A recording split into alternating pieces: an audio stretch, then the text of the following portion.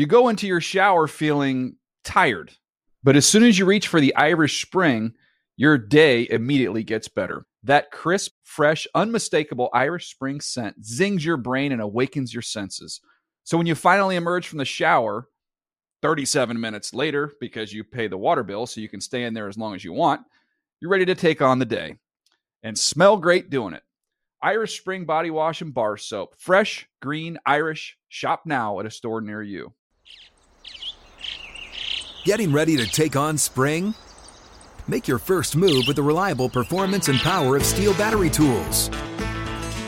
From hedge trimmers and mowers to string trimmers and more, right now you can save $50 on select battery tool sets.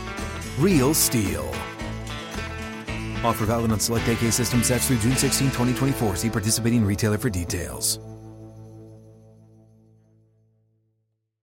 When you buy Kroger brand products, you feel like you're winning. That's because they offer proven quality at lower than low prices. In fact, we guarantee that you and your family will love how Kroger brand products taste, or you get your money back. So next time you're shopping for the family, look for delicious Kroger brand products, because they'll make you all feel like you're winning. Shop now, in-store, or online. Kroger, fresh for everyone. David. Football David. The Dave Dameshek Football Program. Available on Apple Podcasts and at NFL.com/DDFP. Now here's your host, Dave Dameshek. Oh, hi and hello. Welcome to the Dave Dameshek Football Program. Dave. I hope all's well wherever you are. You can hear it's quite festive here in Studio 66 as I sit next to number 55, who has, I guess, something to celebrate. What's up with you, Willie McGinnis? What am How I are celebrating? You? I don't know My birthday exactly. was in December. I didn't see you over the weekend. What were you up to? I was in Foxborough. I was covering the game, the Jackson. Oh, I did see you on TV. I was working. Walking around in a crown and a cape. Was I? Yeah, well, I saw you on Total Access. Oh, on, you saw some Monday of the old Tuesday, stuff that we did. Yeah, you know. And I saw you in the We locker have great room. producers here. They come up with great things. I saw you in the locker room post-game of that AFC title game with one Tom Brady. Really? Yeah. Yeah, I have to go check on my brother. Yeah. Make sure he was okay. I want to get into all of it. Coming up on this DDFP, we've got Josh McCown coming up for you. The guy who really, I'll tell you. I like Josh. Let me tell you something, Willie, and no jive. I've already had this conversation with him, and we'll play it for you in just a little bit. I'm a guy. He's a man. You know, there's a difference. I was trying to figure out where you were about to go with that, but I'm a grown-up, okay. you see. So, I mean, I can't call myself a kid. All right. But calling me a man feels a little you felt real speech. manly around you when he came around. He made you feel less. This is the way a man Did he make you feel less of a man? Well, yeah. Things like you need to work on? Yeah. When I talk, there's certain guys I talk to, and I'm like, just see, this is the way a man comports himself. What kind of schnook am I? What kind of loser? What kind of life is this? How do I make you feel? Well, I mean, you continue to, make your silly jokes, your hurtful jokes. I got to do a better job of. And I think that makes you small. Okay. I mean, you're large physically, but sometimes you can be a little small. Okay. You know what I mean? All right. I'm gonna try to grow. I want you to work on you. That's work all. on me. I'm gonna try to grow myself. So we'll talk to McCown. And by the way, so we talk about the Jets, we talk about all of it. The quarterback changes, I suspect, are looming here, and three guys who probably are now going to really be much. What these title games have done now to Nick Foles, Case Keenum, and Blake Bortles is suddenly more interesting based on what's happened this January. I would say maybe two of the three. I want to talk about that, but I want to talk to Willie McGinnis about his day, Sunday title game. Let's start with this one. Where does that rank for you in Tom Brady performances? Not in Patriots dynasty performances, but for Tom Brady, because I've always said his rally down 10 against the Seahawks, the best defense that there was at the time, defending Super Bowl champs, to rally them back. That was his signature D, 28-3 notwithstanding. I feel this one maybe even trumps it. This was one of, I would say. And, we use the word great and elite loosely in our league. You hear everybody say, oh, he's a great quarterback, or no. Greatness is measured on what you do in certain situations over a period of time on a consistent basis. I just came up with that. That wasn't written, right? So call Merriam-Webster. Yeah. So when you watch Tom Brady surgically just pretty much dice up the Jacksonville Jaguars in the second half, or certain drives when he's down, 20 to 17, and you watch at 20 to 10 when Lambeau makes that kick, I thought the game's over. And he's not the only one. You watch Aaron Rodgers do it against the Dallas Cowboys in the playoffs, right? And then regular season he did it again. You watch Big Ben do it. Just wasn't enough time. He ran out. You watch these certain quarterbacks do this. It tells you the work that goes into it. It tells you their competitive nature. It tells you that these guys are on a different level than most quarterbacks. Because Blake Bortles got the ball with 2:48 left. And I thought he played a decent game. I thought he played a really good game. But he got the ball back in 2:48. I'll tell you what, Leonard Fournette, 2 straight things. Keenan Cole feels that the DB is going to hit him from behind, so he leans into anticipates the hit, and he falls down. He could run another. I'm not making any excuses. No, I'm just saying. But Leonard Fournette, why didn't he stick his hands out trying to catch that ball? We never have these excuses when it comes to Brady and some of these other quarterbacks in the league. Well, we just watch things happen. I remember some excuses being made by significant others of Tom Brady when Wes Welker dropped a pass a few years back. But your larger point is well taken. I get you. I'm just saying. So it was remarkable stuff. When we talk about greatness and elite and all those different things, when it's around the quarterback position, that's when you want to see it. What did Tom say to you, if you can share? What are you two kibitz about? So he's just gone to I think it's his 28th Super Bowl. He just earns his 28th Super Bowl bid. He's in the locker room. Everybody's having a good time. You go up to him. What do you two talk about? We hug. How's everybody doing? How you feeling? Great game. Da-da-da-da-da. First thing comes out of his mouth. Yeah, but I got one more. We got one more. This is like pretty much it was like the entire locker room. You had a couple of guys excited. Stephon Gilmore had all the cameras around him. This is his first one. He's new here.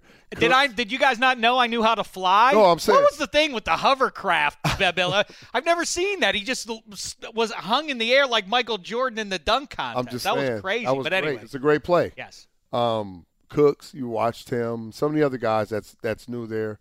And the rest of the guys are just going to work as usual. By the way, getting dressed, having a good.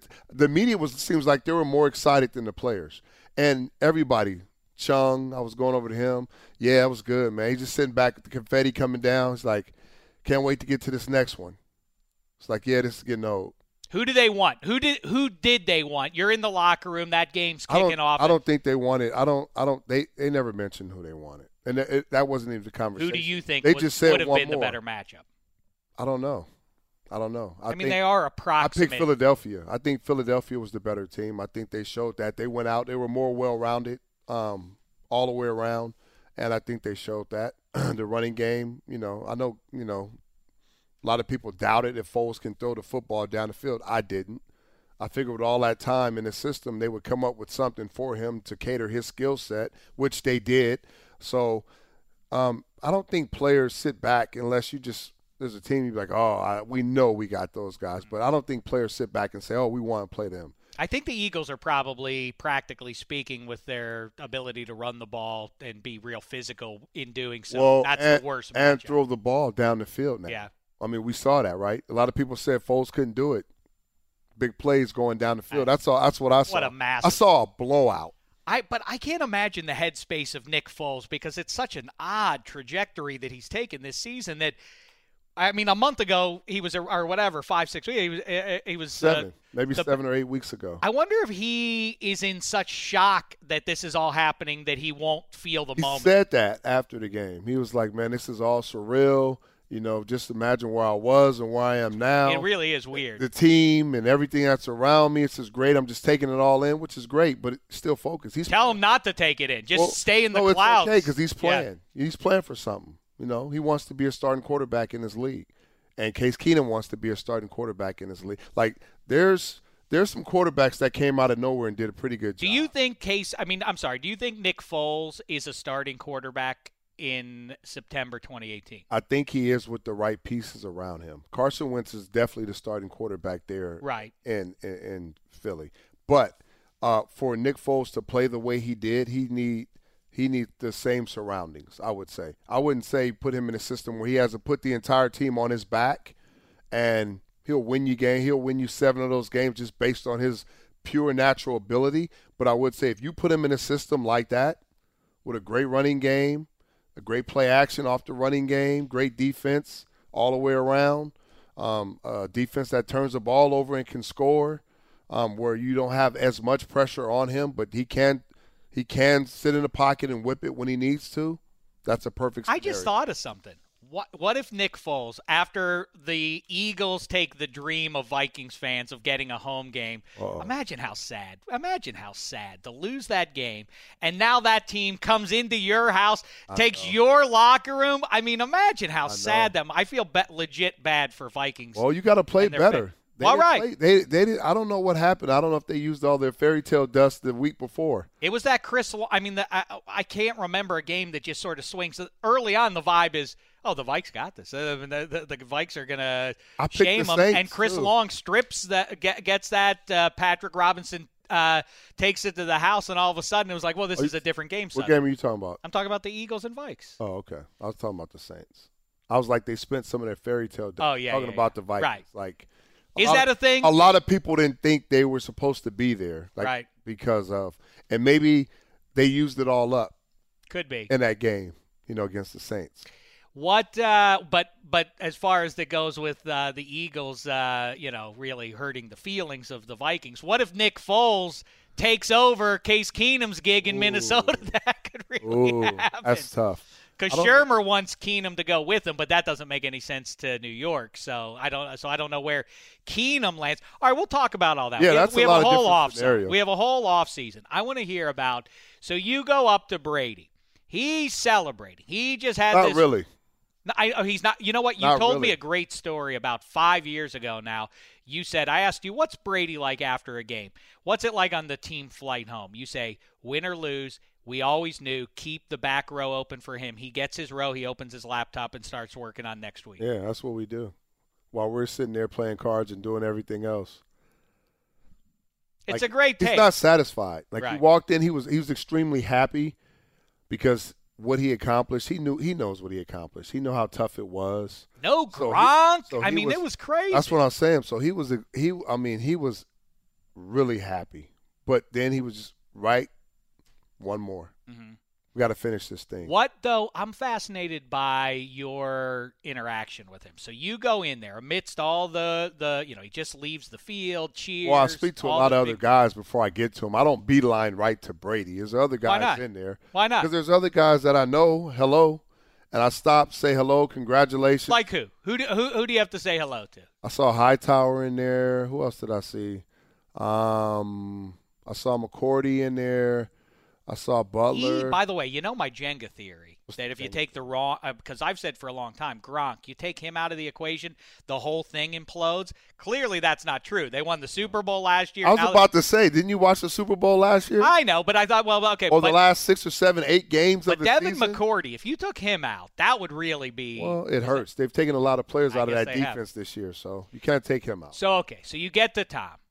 He says to you, how's everybody doing? He asks after your family. Oh, we're talking, hey, congratulations, whatever, and we ask about our families. He does. That's what he says. Like, hey, how's everybody doing? How's the family? How's the girls? How's the family? What a thing. We're brothers. And then, he's all right. I look at the hand. I'm like, man, it doesn't. Did it look, what did it look like up close? Looked a little swollen. Looked all right. He was good. Did he say anything about it? Nah, we didn't talk about it. You don't even say that didn't give you any trouble? He played in the game. Didn't you hear it? I heard it. I'm just interested to know if he says anything. It's not open heart surgery here. That was funny. I thought Belichick was funny. He's like, we're talking about a hand? And you're still okay with him, and you're still okay with Belichick the way he dresses himself. You see the post game? He wins. I know, but I still would like to see him in a suit and tie, It's coming off the field. He wasn't even dressed yet. I can't say there was a celebration. What's he say to you? You kibitz with him a little bit? You know what? I missed him. I went in his office, and he was still out talking with the media and whatever, but they were setting up a little celebration for him, in there. and I'll catch him. I told everybody I'll catch him in Minnesota. Does he say to you, you don't have to tell me what your response is, but does he say to you, or does Patricia say to you, hey, Willie, you notice anything against the Eagles or whatever? Like, Belichick doesn't do that. He just always says he loves me being there. He appreciates me, whatever I need. We always talk football. We talk about, he'll say a couple things about a couple scenarios or whatever. And I'll listen, and, he's working. So I'm not going to sit there and talk his ear off. I know my role. I know how to maneuver, I stay out of the way. Me and Patricia, we go a little longer, because we're always excited and we talk trash. And, what sort of fella is he? Yeah, the MIT he's background. He's obviously he's smart. Yeah. He's very smart. He's way above my smart level. I wouldn't even call it smart. He's on a whole nother level. That's why he was smart enough to know I better get out of New England because Belichick's on his way out too. And right? Are you still riding that? I'm still riding it. We'll see what happens. Everybody was hugging and happy after the game. Good. I'm glad they were. Couldn't be happy with him, huh? You just couldn't. What do you want me to say? How benevolent can I be? Listen. Good for you. Is that part of the plan for as Pittsburgh the man who's to be the successor to split everybody up? Is that part of the plan? Listen, McGinnis. I'm a competitor. You guys got to worry about Jackson. You and me we both have that same competitive fire, you see. We don't play dirty, though. You can't take players away and say, oh, it's equal now. We're going to take over. You got to beat them when they're at full strength. I mean, the irony. You got to beat them while they're at their full strength. The irony of a Patriot saying to a Steeler that take players away. What's James Harrison? Did you talk to him? Yeah, I did. What do you have to say? That was probably the funniest interaction. So I'm like, what's up, champ? You used to this, huh? He just laughing. And then we had some words about, him leaving there and all the different things and how it was to be a Patriot. He was excited. He was it seemed like he was at rest. He was calm, But I did tell him, though. I said, tell all these guys to stop calling you Debo. And he looked at me. I'm like, the movie Friday, Debo got knocked the hell out many times. Those guys aren't knocking you out. Like, they don't want no parts of this. So tell them to stop calling you Debo. He's like, well, that Debo was a bully. I'm a different Debo. I'm like, all right. So we laughed about it. We talked a little bit of football. Don't you humanize him to me. We talked I don't about want a little that. football stuff, and then I was like, see you next week, champ. He knows what this is like. He should change his nickname from Debo to Mercenary. That's all he is. He has the confetti come down before. He knows what this I saw what he did like. in this. He had his kids there. I thought that was great. He had his kids there with him in Patriot jerseys. I know you were just sitting there like, oh, it's gross, stomach turning, disgusting indeed. It was a beautiful sight. I didn't care for it. I was happy for him. And I know, and you know what the funny thing is? What? All the guys that were talking back in Pittsburgh and all that, they had to watch that. And that's what's good. They had to watch that. It is when you're him. It is when you're him. I think it's shameful. But what anyway. he did say to his defense, he said, man, all I wanted to do is play football. That's all I wanted to do.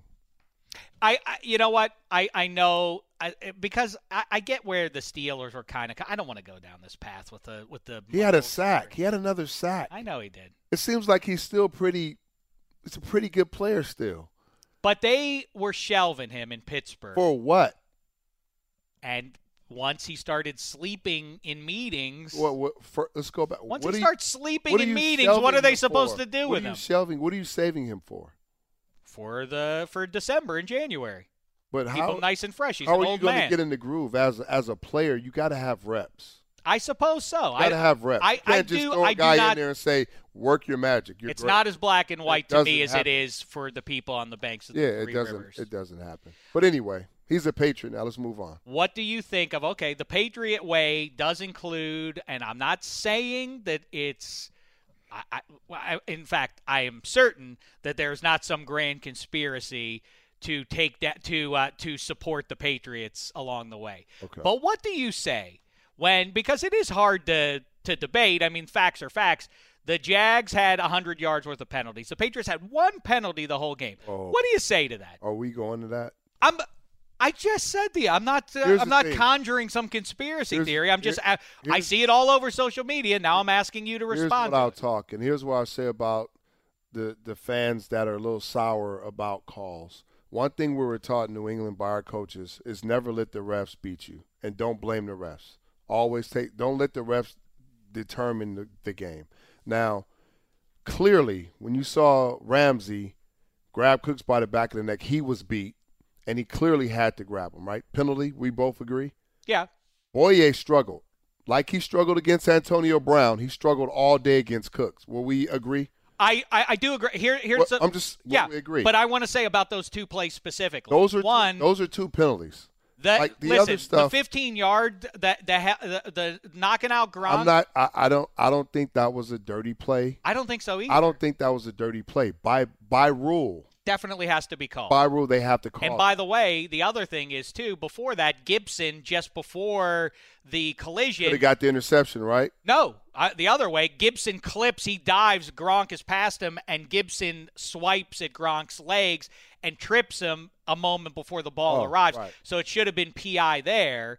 Now so I think the Jags should have really been penalized further. It should have been 15 yards tacked onto the PI. Well, they didn't. They didn't. But then the next play, that was a bogus call. Cooks drives. His route is to sprint into Bouye and drive him down the field. Bouye is merely not giving up his space. After 5 yards, like we're the reason why that rule is in place.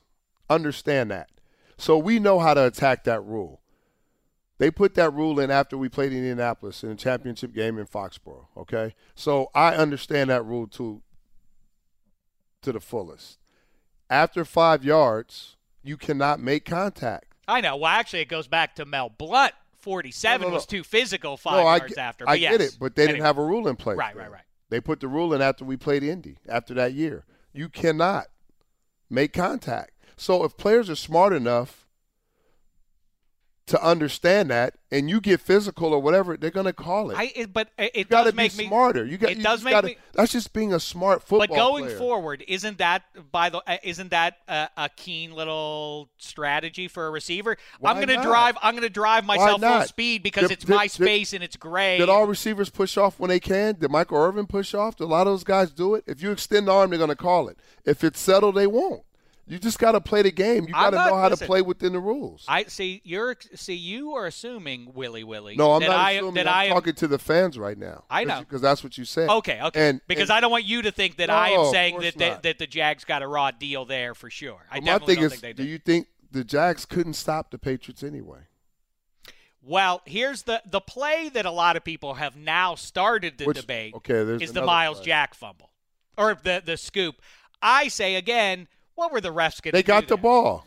I know, but if you look at it. Who did they give the ball to? You know that should have been a live ball, but there's no way practically. He was touched. He wasn't touched. He doesn't possess the ball till his body rolls over Dion Lewis's. Then and only then does he possess the ball on the ground. He gets up, but the official, I just think it's unreasonable to expect. They gave him the ball, though. A lot of people thought that he didn't have control of it. By the way, what do you think about my theory about this? They could not, Al Riveron and company could not, because I think you could make a pretty compelling case that Dion Lewis, by the time he gets to the ground, has regained possession of that ball against his hip. And you could say, well, that he was down? He's in control of that ball, but there's no way that he was down? Yes. But there's no way that Al Riveron, a month after he says Jesse James, when he hits the ground, doesn't keep possession. He couldn't then say, well, that – it always has to go back to a Pittsburgh Steelers story of something with the Pittsburgh Steelers. That's right. Whatever came against the Titans, I don't care. I'm just telling you. It was obvious that Jesse James did not possess that ball when he hit the ground. It's okay. It was obvious. It's not okay. It makes me sad still. Did they give that ball to Dion Lewis or did they give it to Miles? That's my point, though. Who did they give it to? Spaghetti behind the glass. Break the tie. Would you please? You understand my point, Who did don't they give the ball to? They gave it to the Jags. I'm just telling you that they couldn't overturn. So but they would have. This is a makeup call for something that happened a couple of weeks ago against Pittsburgh. I do think they would have given that ball to the Patriots. They would have said, "That's what Dion Lewis did regain possession if it had not been for." I think they got it right. They gave it to the Jags. Okay, Spaghetti. Well, who's right about this one? Do you think Riveron did that because he was because of the Steelers, informed by what happened the month before? You're trying to get me to say the league is a little bit biased. I'm not going to say that. The league. I didn't say anything about bias. You know what's funny? The league who suspended Brady last year for 4 games is a little bit. By biased. the way, the same league who also took a first-round draft pick and $1 million from the Patriots for air is biased towards the Patriots, and they're going to give them all the calls. Isn't that what's funny? Isn't that the league, who supposedly is not supposed to be friends with the Kraft family and the Patriots anymore, are getting calls now, are directed by the officials to give the Patriots calls. I mean, imagine how ludicrous that sounds. Imagine Just how think about that. Think about. I really do encourage fans across football. They got to come with something better. I agree. I think. Listen, I understand Willie McGinest is a long tenured New England Patriot. That has nothing to do with my opinion. No. I'm saying that I understand. You say, well, Willie, of course, would say that, but I'm obviously not on the side of the Patriots. Really think about what you're saying, conspiracy theorists. Really? What's the process there? What's the process? Goodell getting on the phone like, hey, make sure the home team has a good day today, okay? You know, like what? I don't get that. It's weird. It's football. This deep state Here's nonsense. The thing is, everybody's not out to get everybody. Here's the thing is, as players, you can't make certain mistakes in crucial situations, okay? You can't get penalties. They tell you that all the time. You can't have mental errors or mental lapses. Right. The Raiders in the 70s took more penalties than Don Shula's Dolphins, and that was a factor in the game. I think you can ascribe it mostly to the Patriots play disciplined football, and the Jags like to get loose. They don't beat themselves. Right. You can't give them anything. And that's what you can't give the Patriots anything. You want to beat them, then you got to play. You can't make mistakes in crucial situations. And now, and this has been true for at least half a decade, if not more, the fact that is true, that it's understood, hey, the Patriots are not going to beat themselves, so we can't beat ourselves. Right. In other words, let's not make mistakes. Once you get it into your head, we have to be mistake-free, then you're going to make mistakes. Once you try to be perfect, you're not going to be perfect.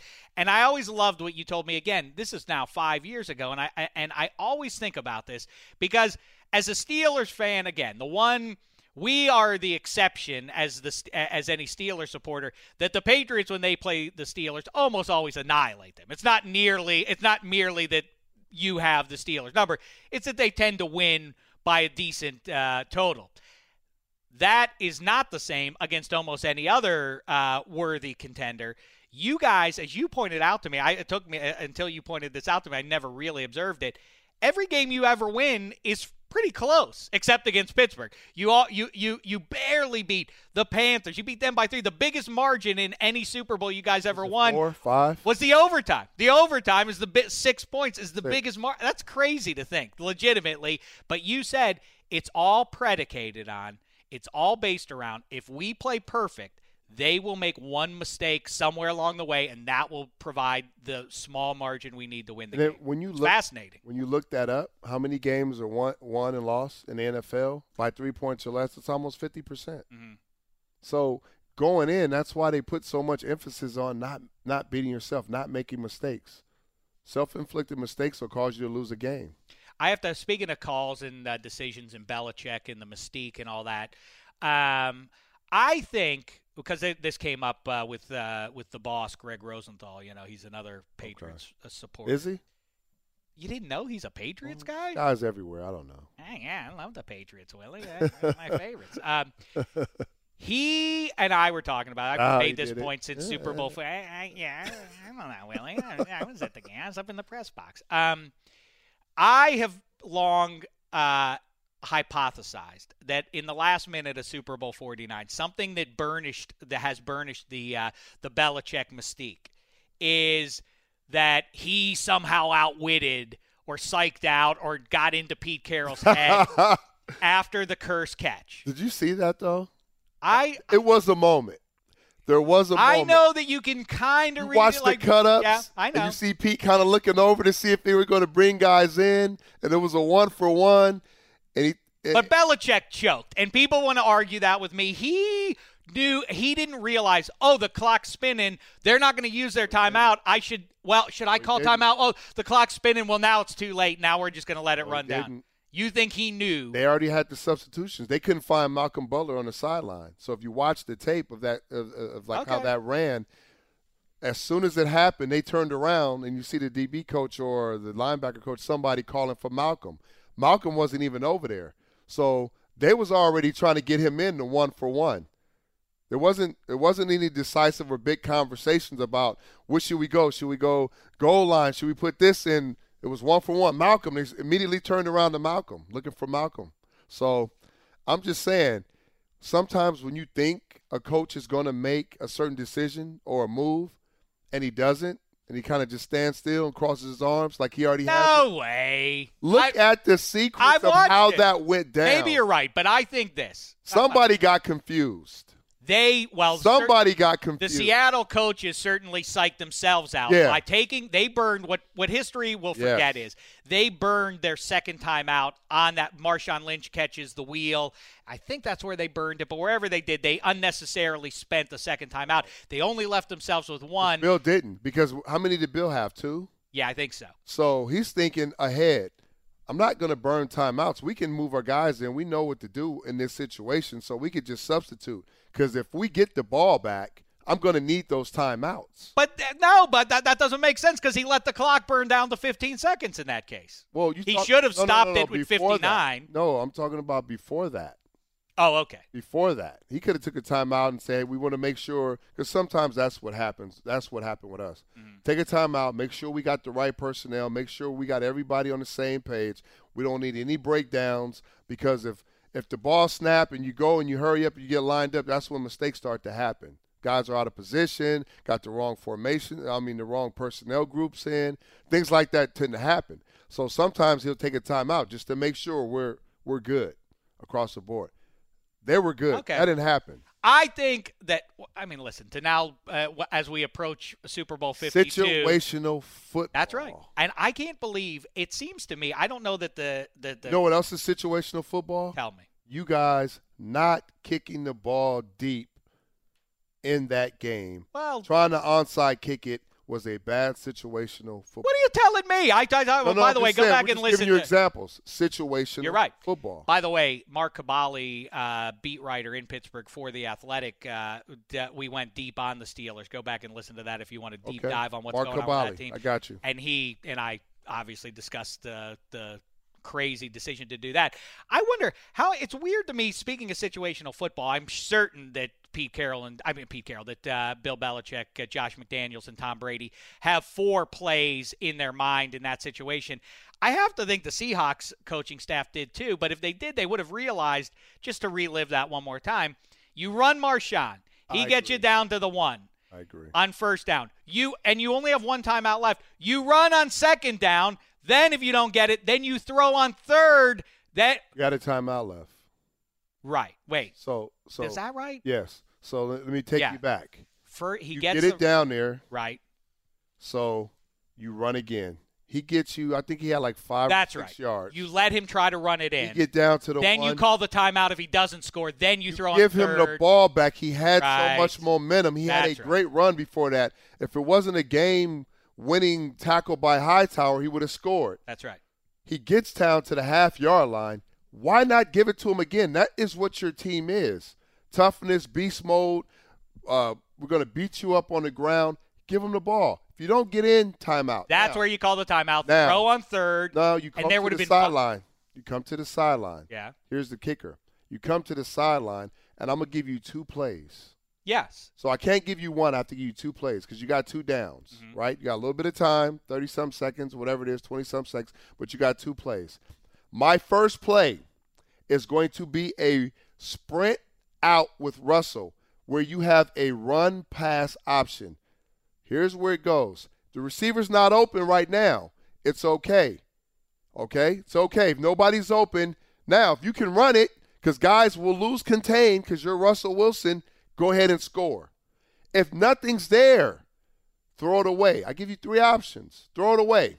My last and final play would have been my go-to play that they went to in the beginning. Mm-hmm. That's their go-to, right? That was their home run play that they were saving. Then you go to that play. Yeah, I'm with you 100%. The clock's going to stop either way. Throw it away, the clock will stop. The touchdown, it doesn't matter. You run it in, you're going to win. I know it's the all-time heartbreaker, perhaps that or it's easy maybe for us to say. Now their offensive coordinator's fired. Right, and Dyson at the 1 against the Rams and all that. But I feel like that maybe is the biggest heartbreaker for Seattle because that alters 21st century pro football lore. I mean, if they score there and they're the back-to-back champs and vanquish the Patriots, who knows how things go from there for both teams. But either way, yes, I agree with you completely. That was a fascinating breakdown that you just gave there. But that's exactly right. They psyched themselves out. But I don't give Belichick the credit for helping to psych out Pete Carroll and Bevel. Okay. It's a game of chess, too, with the coaches. Tell me this now. Let's talk about the here and now. They were wearing the white jerseys on that night in Arizona. It was an ugly uniform matchup. Too much Navy. They won. Listen, that's not what we're talking about. Saying, did they win? They won the game. That's not what we're talking about. I want to piece it together. That's all. I'm just trying to keep it together. Now they have the white jerseys on. You mean to tell me Bill Belichick cares about superstition? That's a weird. I would never.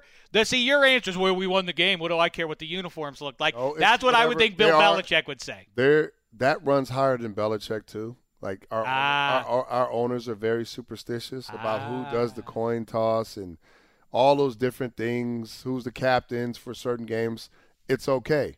Even with the coin flip, right? They did some type of study of the coin flip.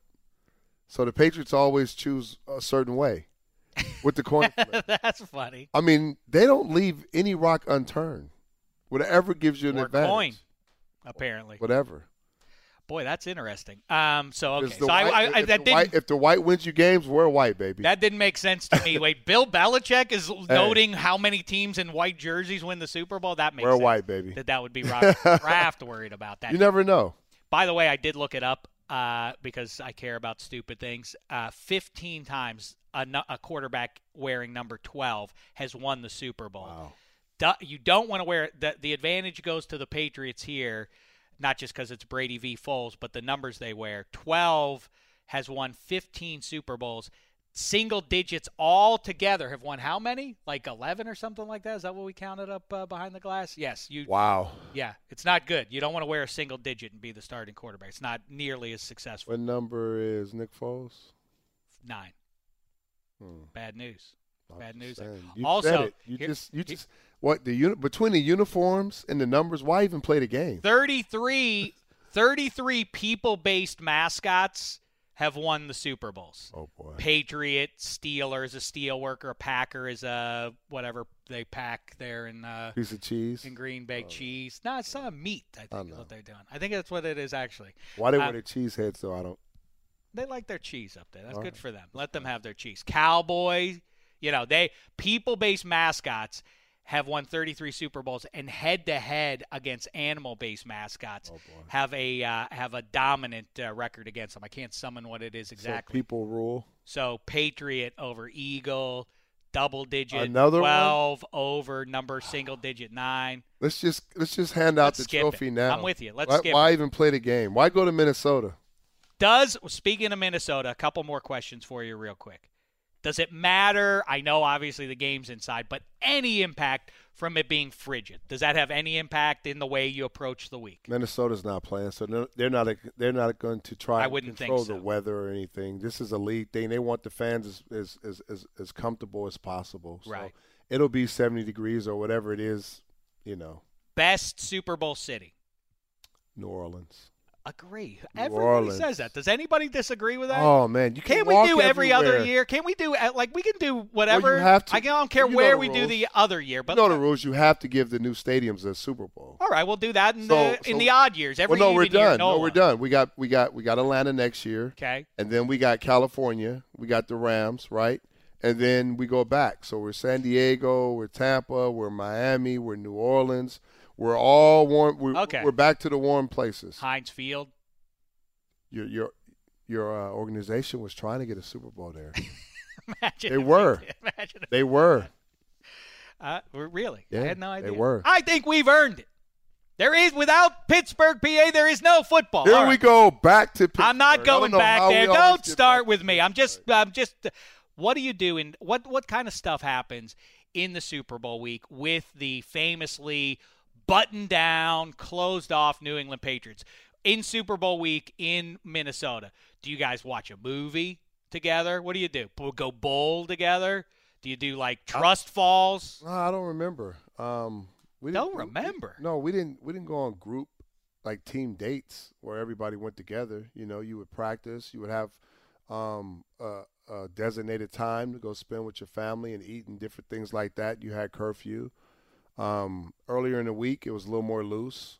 Later in the week, of course, in the middle of the week, they start to button it down. Because of the experience, it knows what goes on and all the Super Bowl experience things people talk about. You kind of don't want to do too much, you know. Do the Eagles not know that, though? Is that not common sense? They have 6 players that know. Yeah, Chris Long, obviously, just Blunt, off those Patriots, and Blunt, right. They have 6 players that know, but it's tough.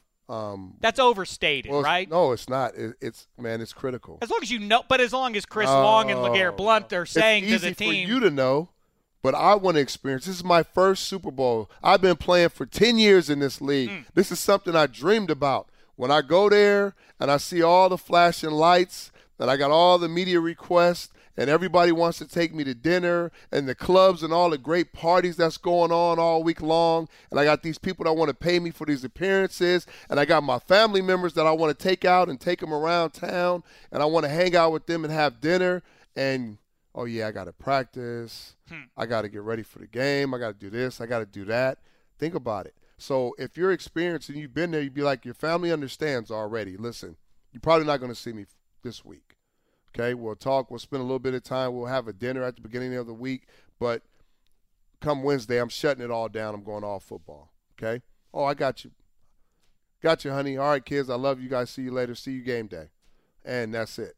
But the guys that have not been there is going to want to take it all in because they don't know when you're ever going to get back. Makes sense. You don't know if you're going to be on the same team next year. As always, you bring the human element to it. Just the truth. Even the Patriots have some human beings on their roster. Is that right? A lot. They have a lot of them. Yeah, they have a few. I can't believe white jerseys. Oh, we can't wear the blue. We might lose. Who said that? I don't know.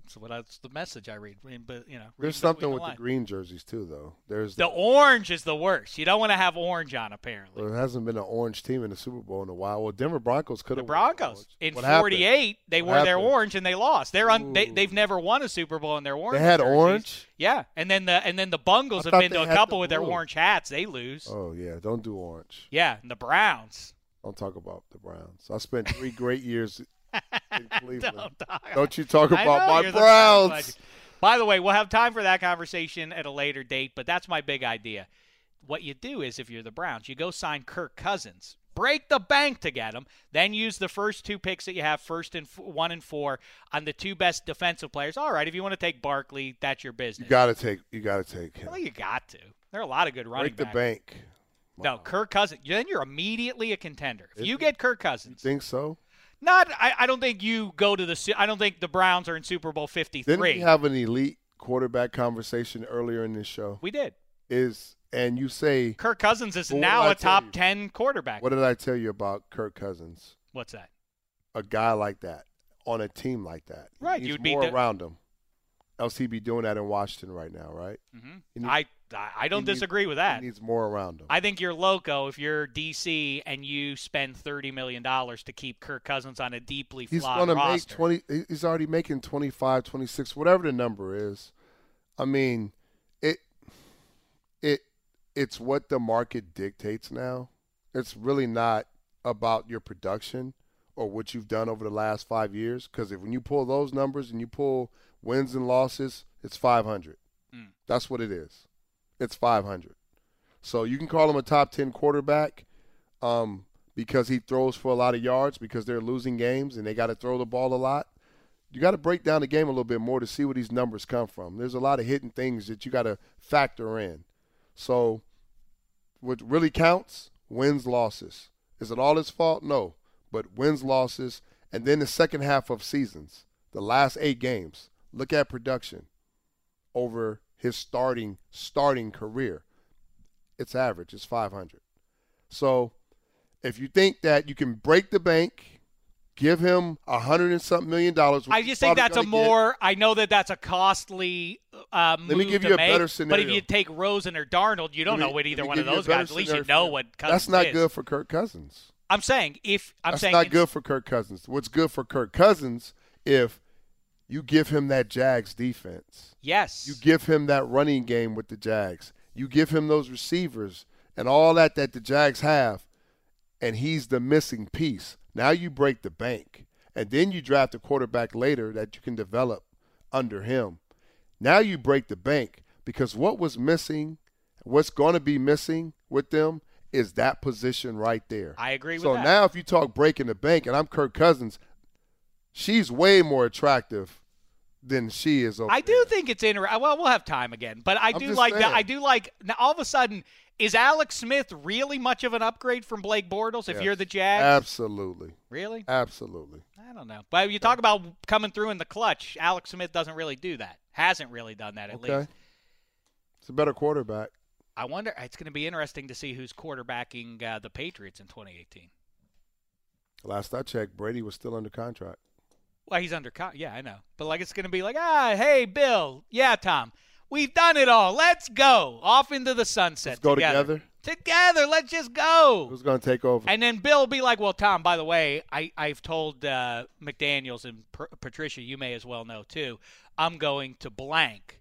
Willie knows where it is, too. Willie knows, too. Positions are filling up. But Willie up. Doesn't want to – Willie also. Positions are filling up. Where's he going? I don't know where. I don't know. You could There's tell me. There's only two more jobs left, I Indianapolis and Detroit. Which right. one is he going to take? I don't know. I'm not sure yet. I'm not sure. You could tell me right now, but I can tell you. There is a Patriot that's going to take two of those positions. There are two Patriots. I said, see, now you're playing games with me, and that's where we come full circle. Do I think you're a man? Yeah, I think you're a man, but sometimes you like to play games, and that's beneath you to have to do that, especially to a guy like me. All right, listen, speaking of men, let's get to another one now. The guy who really, I know, relatively speaking, 5 wins is not a remarkable deed, but with the roster that Josh McCown had going into the season, they were a lot of people were talking about them going over. Instead, he put together a nice little run there, and he now at minimum muddies what the Jets may want to do this offseason as well. Let's talk to him now. More importantly, doing great work with Let's Listen Together. The initiative started with Cap and then Malcolm Jenkins and so many other great guys, Chris Long and all the Anquan Bolden. Let's talk to a guy who's picked up that ball and is running with it now, Josh McCown.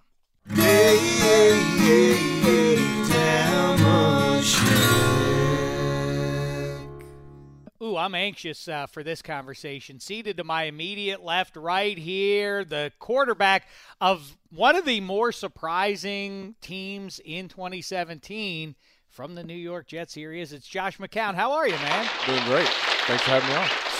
Certainly. A lot to get to and not a ton of time to do it. So let's start here. One thing I talk to guys about a lot is how do you emotionally and otherwise in such a physical sport, how do you get up to play games when you know your season is not going to finish playing in January? How do you continue to get up? And I mean, you're going to get hit by 300-pound men. And if it's not going to end in glory, then what's the point on some level? Right. Well, that's a fair question. I think, they're to a degree it's a character issue. Like, you're getting paid to do a job. So you got to get up and go out and play as hard as you can. And then you look around the locker room and the guys that you're playing with, and you owe them your best as well. So there are days or times more during the week, the practices where when you're at the end of a long season where it's, you're not going to play in January, where it's frustrating, it's hard, but you have to find that little thing within yourself that's probably why you made it to this level to begin with. Kind of self-motivate and get yourself going, and go out there and finish the year the right way. Well, listen, you see the sign on the wall there, Josh. It says no jive. That's our policy. It's our one rule here in Studio 66. And in August, surely no one on the New York Jets, as management is dispatching players who are high-end NFL players, you couldn't have been thinking. I mean, people were talking about, are they going to go 0 for the season? What was the buzz like? What's your frame of mind going into that season? Well, other than fielding questions, obviously when we speak to the media, other than fielding those questions, you really, as a team, you're worried about building the team and going through camp and all those things that you don't let that really get in. You what we see and what we believe. And again, it's kind of this spirit of a professional athlete. You make it to this level because there's something inside you that says you believe that you can accomplish something that other people don't think you can do. And so collectively, when you're in that environment, we're all there together going, we're going to be a good team. We believe what we can. Coach Bowles set out a vision for us and how he thought we could play and the level he thought we could play at. And the same thing for us offensively. And we went out and chased that, and we accomplished that. And we didn't do that enough, but we played some good football. And so I think for us, it's what you build inside that locker room that makes it special. It is interesting, that paradox that you guys are, supreme physical specimens, but beyond that, you also have a certain confidence in yourself. That does seem to distinguish you from the guys who just don't quite get over the hump. And yet you all seem to use that same chip, which is no one outside this locker room believes in us. You hear that from even the teams that are in the Super Bowl. No one believes in us. Right. Yeah, exactly. And I think that's the thing is it you collect 53 of those chips, so to speak, on everybody's shoulder, and you get guys competing and guys believing and more than anything, sometimes that can galvanize a group. And so for us, I believe that was the case a little bit this year. And I would tell you this to a man that the outside narrative would say that we overachieved based on what you just said about August and the prognostications going in. But I would say this, that to a man in our locker room, we would say we underachieved greatly. And we really felt like, we should have been and had a chance to win, 3 or 4 more games at least. Oh, yeah. There was a vibe there that, are the Jets going to make the playoffs now? Yeah, exactly. And so I think that was a disappointment to us, and it's definitely something we can build on. And, again, it's a credit to Coach Bowles and him steering the ship and leading us there, and the guys in the locker room, both the veterans and then the young guys that we brought in, Jamal Adams, Marcus May. We had some key young talent that kind of stepped in and kind of saw the vision of where we were trying to take the team as a veteran group and jumped right in and were great voices as well. Well, like you say, you've kind of – I think you kind of are the personification of a guy who's been around and can speak to how different locker rooms feel. A couple questions about that. Todd Bowles, the quietest head coach you've ever been around? Well, I played with Lovie Smith as well, and Coach Smith was kind of quiet too. And I think sometimes what you see on media day or at a press conference and during media sessions is different than necessarily what players see from day to day, and everybody has a different way of leading and getting their message across. But the main thing is, can they communicate the vision of the team, where they want the team to go, and do that effectively, and then carry out that plan. And Coach Bowles, was able to do that with us this year as far as understanding, way back in March and April when we first got together, where we wanted to go as a team. But he's definitely on the quieter side, and it takes all kinds, and you see, different styles of leadership succeeding in the league, and I'm just glad to be under his leadership and was thankful to be a part of it. I got to think, the attitude's got to be, hey, if Bowles could help us get to this level based on where we were in August, 2018 is going to be dynamite. Double digits or bust in wins, right? Well, I think that's the excitement is that you, like those young players I talked about, you create this environment where there's a standard that we believe we can play at, and then you go about chasing that in the next offseason, and so I think that's the credit to Coach Bowles to establish that this year, and Mike McCagnon and the leadership from up top of just sticking with Coach Bowles and saying, okay, we've laid a good foundation. Now let's see if we can improve it. Also, like I say, you've worn a bunch of jerseys. Which is the best one you've worn? Whoa, great question. Like what do you mean, like best organization or color scheme? I don't care about best organization. I want to know what's the most handsome look. Most handsome look. I tell you what, the green. It is nice. Green and white was pretty nice. We really enjoyed, my family, we enjoyed, they like they always, kind of poll the kids on what they like. They enjoyed the Chicago uniforms. They like those colors. But the green and white we enjoyed that this year. Now I want to talk about, about 51 weeks or so ago, I got to sit down in Houston in Super Bowl week. I got to sit down with Malcolm Jenkins, and we talked about it all. We solved all of life's issues, and legitimately he was, had rare perspective on, I was going to say that's a good guy to solve life issues with. He really is. Yeah. Although, he's now back in the Super Bowl. He went there in his rookie season and won the Lombardi. And he has, I don't know if you know it, he has a big Lombardi trophy on his right forearm. Oh, yeah. What do you think of that? Well, I think it's you want to talk about setting a vision out before you. I mean, you look at it every day, and it's something to chase. So it kind of speaks to who he is, as a person, and I think you see that in every aspect of his life. He's very driven and very focused, and I'm all for it. He's a great guy. That's what it takes. It's too bad he's spoken for, because if he were out on the dating scene, hey, so what are you up to? Oh, my Lombardi tattoo. Yeah, I've won one of those. Did I not mention that? And I'm on the cusp of maybe winning another. Yeah. You would think that. But yes, we also talked about the great work that really I feel like he. Kaepernick began the movement, but I feel like he really picked it up and turned it into a proper movement that the NFL's gotten behind, and sitting down with Kamish Goodell and beyond. Now you're a part of it. Where are we with? Yeah, well, I mean, the league launched the Let's Listen Together campaign, and we sat down about a month ago, guys from the Players Coalition, which Malcolm had a huge impact in himself and Quan Bolden putting together, and then players started to join, and we put together kind of a leadership group in that aspect, and we met with owners about a month ago and started to say, how are we going to attack these issues, and what was great is the owners in the room, Michael Bidwell, Shad Khan, Stephen Ross, Jimmy Haslam. We're sitting there with the commissioner and dissecting, the issues that are important to players, and then what the league and how we can leverage the platform of the NFL to do good and to bring good to these issues and to shed light on them. And Malcolm's done a tremendous job of kind of spearheading that. But it's been a great experience, for all of us to be a part of. And just last month we took, towards the end of the season.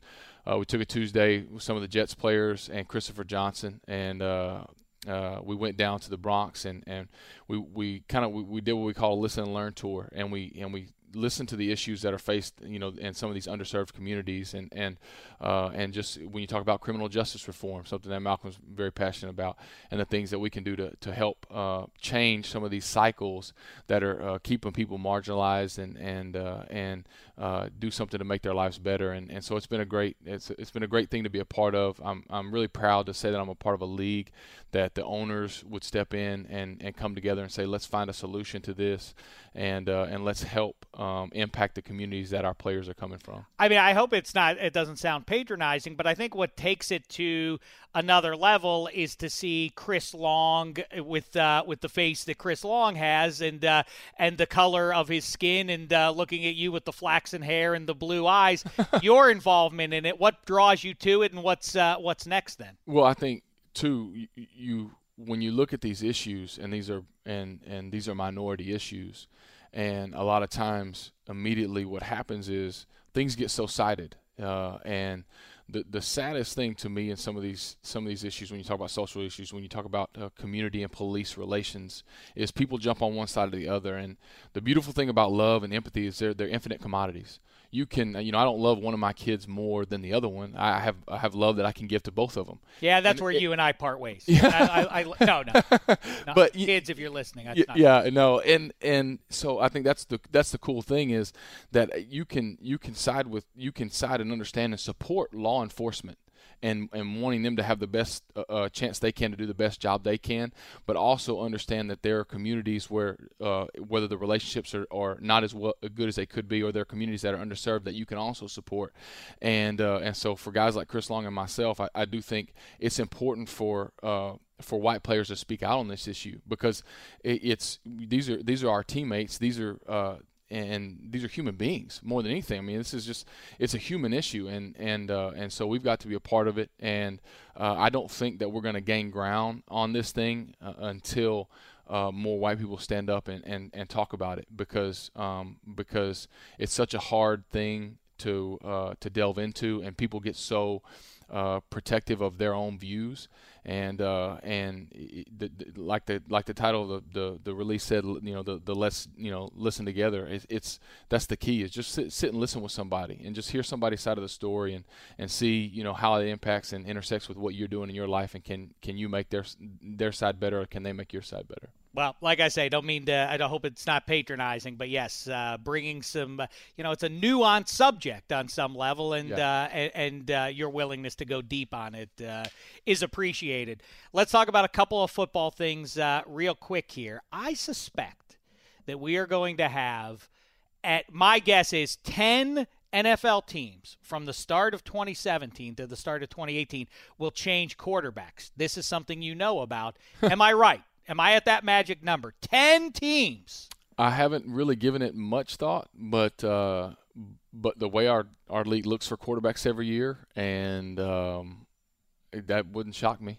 I could see that completely happening. And, it's part of – everybody's trying to find the right fit, and they're trying to find the right guy to lead their franchise, and some of those teams are looking for a franchise quarterback, and then some of the guys are looking for a bridge guy, and then some guys are looking for a guy who can they feel like they've got a good team built. Now they just need a guy who can go in there and manage the game and move it forward. So everybody's at different stages, and when you talk about 32 teams, it makes sense. I mean, you look at just the coaching turnover in general this year, and I don't know what we're at. We're close to that number, right? 6 or 7? Something like that, yeah. So I mean, yeah, sure, it would be feasible to say that 10 quarterbacks probably, be a good number. Hopefully not. I always root for guys. I've lived this before, and having played on 10 teams, I root for guys to be able to stay where they're at and be a part of their organizations. But change is part of the. I gotta think you had to enjoy those 3 quarterbacks that were playing in the title game. For everybody not called the elite word in front of their name, that was a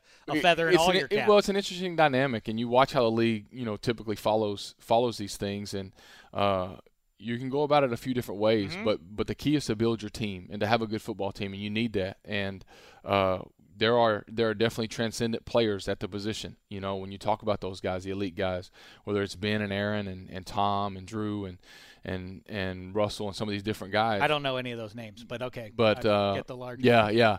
But then there's kind of this other group that I think you really need to build your football team in order to give yourself a chance to win a championship, and so that's probably why you see so much turnover and why your numbers are around 10. Well, Jets lucky to have you, and NFL too.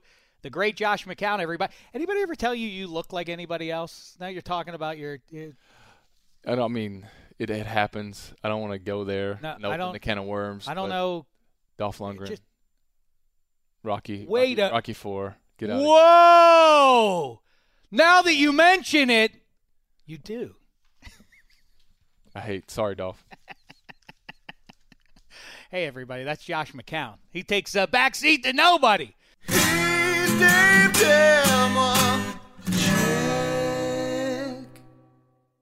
All right, we're not done just yet, because seated to my immediate left now is a guy who I've gotten to know just very little bit. Back in August, I visited you down at training camp with the Chargers. Yep.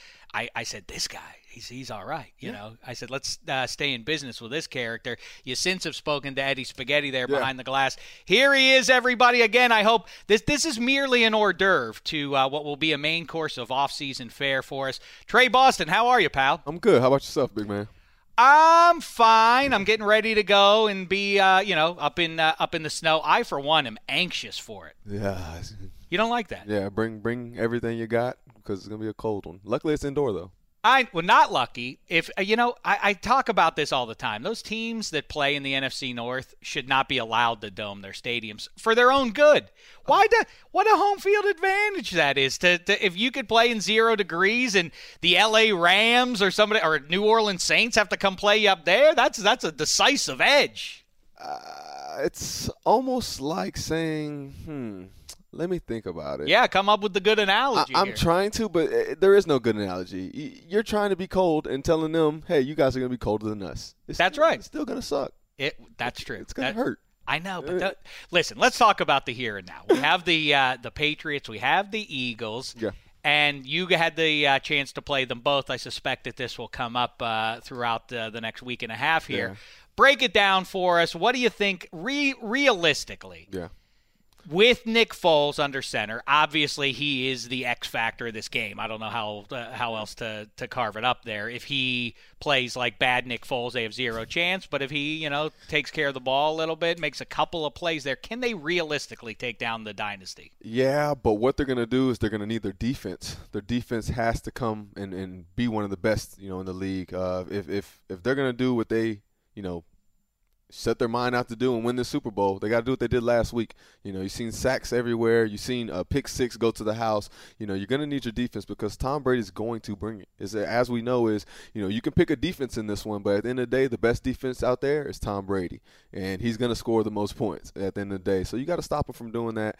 And there's easier said than done. Are they constructed the Patriots this year? If you go back through it, and I guess the not so secret weapon or not so secret strategy that they've employed in the last several games is, Brady gets the MVP and whatever, but the real MVPs are the guys coming out of the backfield that are getting 10, 11, 12.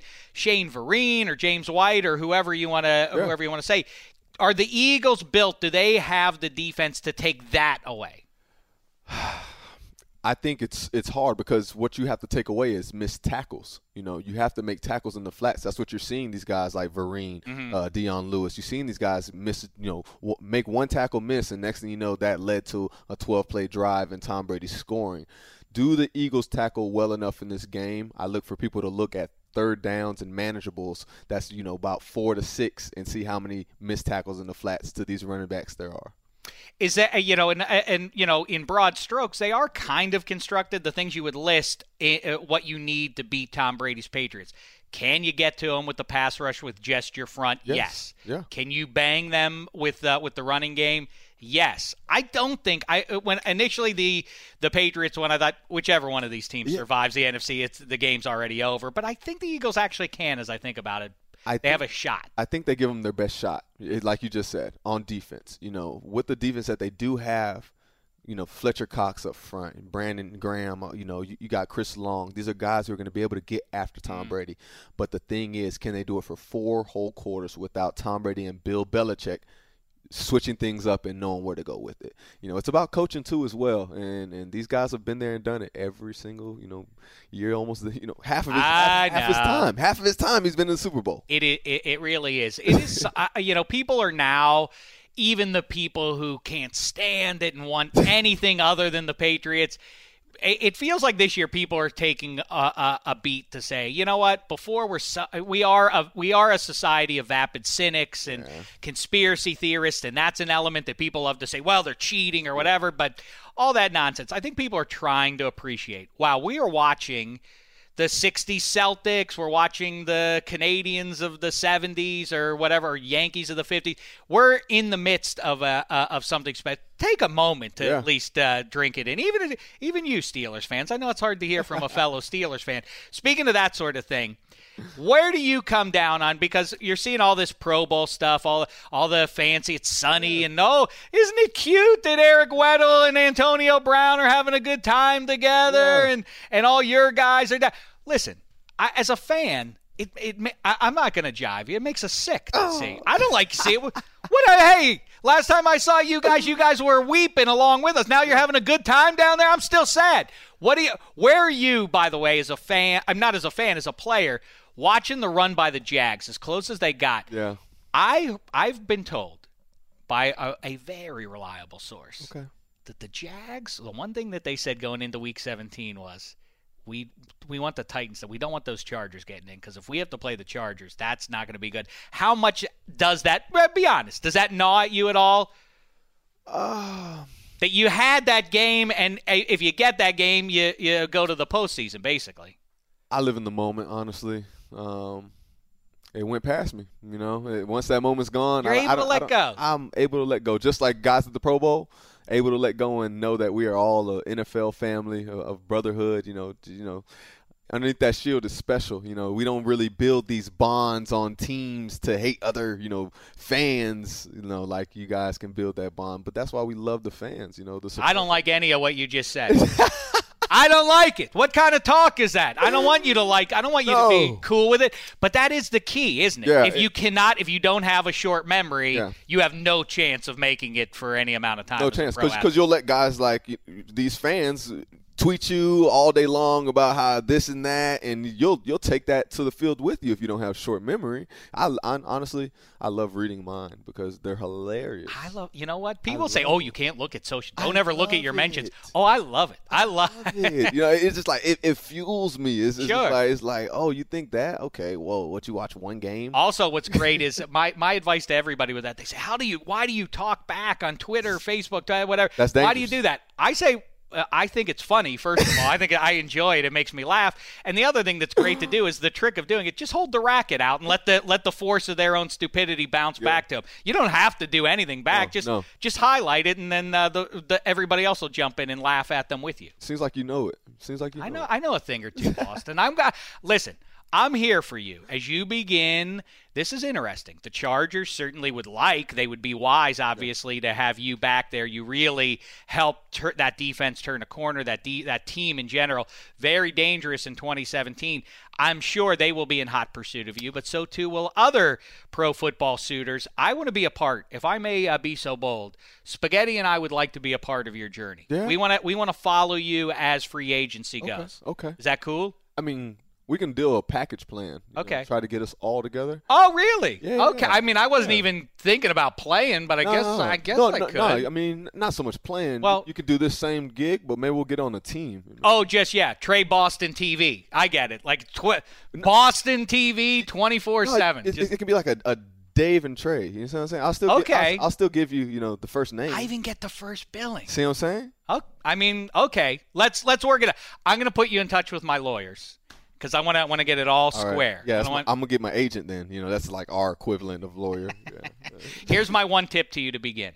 The one thing I'll say is don't sign with anybody too quickly. Okay. Take like 48, 72 hours and make sure that as many NFL teams that will take you for surf and turf, you get as much of it as you can. Then you sign. You get as much free food as you can. Surf. That's a good idea. Okay? All right. That's a good idea. This is going to go beautifully. Dave and Trey TV coming your way in 2018. Meantime, great work. This guy really dynamite work, an emerging star in sports media here. Trey Boston, thanks to Willie McGinnis, to Josh McCown. Great stuff with everybody today. We'll talk to you from Minneapolis, everybody. Maybe even St. Paul. Maybe we'll get nuts. Maybe we'll do both cities. Till then, it's been a thin slice of heaven. You go into your shower feeling tired, but as soon as you reach for the Irish Spring, your day immediately gets better. That crisp, fresh, unmistakable Irish Spring scent zings your brain and awakens your senses. So when you finally emerge from the shower, 37 minutes later, because you pay the water bill so you can stay in there as long as you want, you're ready to take on the day.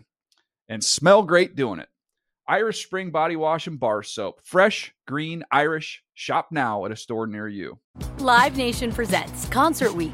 Now through May 14th, get $25 tickets to over 5,000 shows. That's up to 75% off a summer full of your favorite artists like 21 Savage, Alanis Morissette, Cage the Elephant, Celeste Barber, Dierks Bentley, Fade, Hootie and the Blowfish, Janet Jackson, Kidz Bop Kids, Meghan Trainor, Bissell Pluma, Sarah McLachlan. Get tickets to more than 5,000 summer shows for just $25.